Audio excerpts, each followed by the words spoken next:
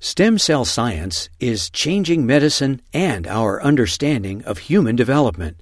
Learn more with the Stem Cell Channel.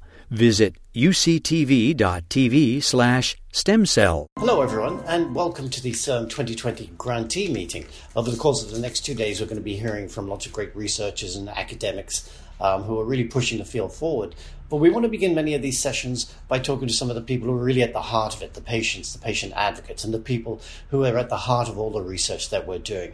And we're happy to start the day off with two great people here. Frances Saldana, who I'm sure many of you know. She's the President Emeritus of HD Care. And Carissa Brown, who's the Regional Manager at COPE, which is a health scholars program. And before this, she was the Program Director for Arch Care, a long-term care facility for people with Huntington's disease. And Frances, if we can start with you, tell us a bit about your story, because there's one, I think, that really captures the kind of the cruelty of this particular Huntington's disease.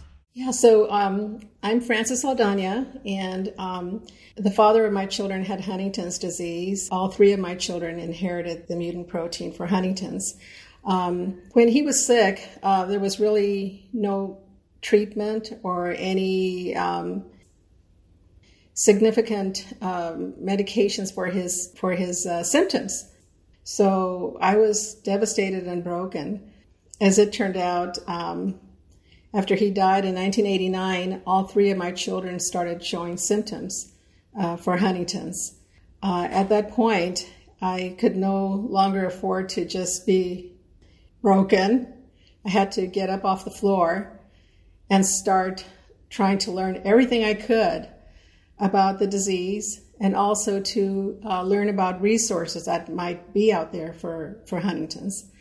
It was around the mid-90s when I met Dr. Leslie Thompson. At that point, I felt at a loss. There was really nothing for HD patients, as far as I could tell. And it wasn't until I learned about her work with Huntington's disease that I felt that I had some sense of direction.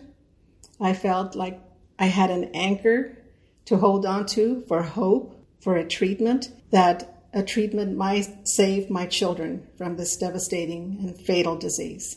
And over the course of the years, you found that wasn't available, right? That the treatment just wasn't there. It wasn't there, but through research, there was a lot of hope for a treatment, and I still hope that we will have one in my lifetime. Carissa, you've worked a lot with people with Huntington's. How do you reassure them? How do you help them at a time where really there isn't not only a cure, but really any effective treatment? That's a great question. I think it's a very challenging situation in working with so many patients that are afflicted by it, and not just the people that are afflicted by it, but their caregivers. It's very important to come from a place of support and understanding. Since this is so, there's very little resources by the way of really understanding how to approach it, especially from a long-term care sense, or how to approach this with a quality of life. It really takes a village, and it takes a community of individuals, very much like the folks that are together right now, either watching this or the folks that are really working together on the front lines, so to speak, through these caregiver board, through the board and through caregiver supports. It really comes as a community, and you really have to understand how to approach a person, and also with a dignified way. In the past, working in long-term care and working with folks with Huntington's disease, there's a sense of hope, but there's also a sense of hopelessness.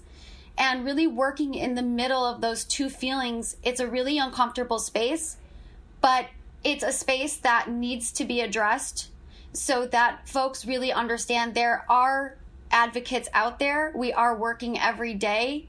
We are making it known that there needs to be a cure. And while there's not a cure, there are supports. And it's really finding those supports and finding those people, those gemstones, very much like Frances, that's really going to push forward and advocate on.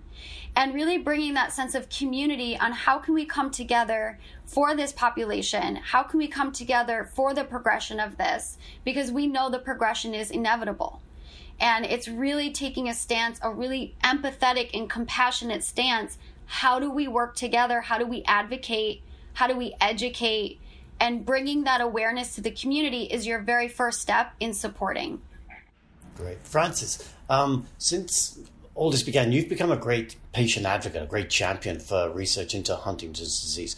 How did that come about, and what have you been able, do you feel, to achieve by doing that? Well, trying to find resources and educating myself about Huntington's, I was really just running around in circles until it was around 2007. I attended a CIRM meeting with my daughter Margie, and at that point, I remember when I saw the presenters, Hans Kierstad, Dr. Pacifici, Bob Klein, and others, and I heard what they had to say about stem cell research. I knew at that moment that there were going to be some great things happening through stem cell research. And that just gave me more courage and more energy to keep fighting for my children who were still living at that time.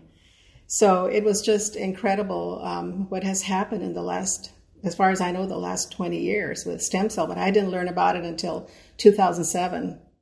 And what do you say when people come to you? Because obviously you're kind of a pivotal figure in the support groups. When people come to you, parents come to you and they talk about the loved one, a child of theirs perhaps, who's been diagnosed, what do you say to them? How do you reassure them? I always tell them to have hope, also to educate themselves about the symptoms of Huntington's disease, because family members historically have been, they call it the disease of shame, because they don't understand the symptoms and they believe that their person is, their loved one is losing their mind, or they're acting in a way that is embarrassing because of the cognitive decline and so forth. So I explained to them that, they're dying. They're dying. We need to treat them with respect and dignity and give them the kind of care that you would give any other person who is dying from a fatal disease. And while we're in this moment, be in the moment and create happy times for them, make happy memories for them. And at the same time, you're making happy memories for yourself. And this is what I try to do for my children. I focused on providing spirituality, meaningful social interaction, care, and just to make life as happy as I could, but never losing hope that there would be a treatment. But knowing all the time that time was, my children were in a race against time. And, they lost the race, but I'm still here. So in memory of my children, I continue on their behalf for their courageous fight to advocate and to fight for a treatment for Huntington's disease. Carissa, Huntington's is a rare disease. Most people may have heard of it, but know very little about it. How do you raise awareness? How do you educate people so that they have a better understanding that this is something that could happen to anyone? So I think upon the time when even I didn't know what Huntington's disease was, but I knew, very much like Francis had said, it is a race against time, and I'd lost a father to a rare neurodegenerative disease. And I know the feeling and the impact of talking with people or even practitioners that are unaware of the progression of a disease state and how that impacts you negatively. And that gave me a really empathetic approach with how can I raise awareness to communities on Huntington's disease, so that, going back to the comment about the disease of shame, let's lean in to what the symptoms are and why they're happening. And you really do that through advocacy. And even if you have limited resources, using your voice. The power of words, the power of storytelling, and the power of connection is exactly how I was able to build a program. I was able to generate awareness. I was able to develop partnerships, all in the name of, this is a person, hear her story. This is a person, hear his story. And then these stories generate and the awareness grows. And as it grows and expands, you get more and more people interested in, how can I help? And when people are willing to help because now they understand, now you're creating a connection that we can actually be the conduit to moving toward hopefully a cure, but if no cure, interventions that can give people a better quality of life as they're ailing with this as they progress. Frances, if we could end with you, where you talk about how you got involved in the research and everything like that. You're really heavily involved now with Leslie Thompson and some of the other researchers out there. How important is it for researchers to have a champion like you, to have people kind of advocating on their behalf so that they feel like the work they're doing is not just important, but that they have a lot of people behind them? It's very important because while they're doing their research and trying to develop clinical trials, if they don't have the patients to participate in these trials, well, we're just, it's a no-win for anybody. So patients need to be educated. They need to not be afraid to come forward, either to, they can come forward anonymously, but they need to participate because that's the only way we're going to have a treatment. Otherwise, this could go on forever and have no treatment for our loved ones. Do you feel hopeful? I'm very hopeful. Yeah, I'm very hopeful. I know I've been saying since 2000 that we'd have a treatment in 2 years. And then after 2 years, I said, another 2 years. And then I said 5 years and then 7. Now I really feel that it'll be here in 2 years. That's a great note to end this on. Well, Frances, Carissa, thank you both so much for joining us and helping us get this meeting off to a great start. Thank you both.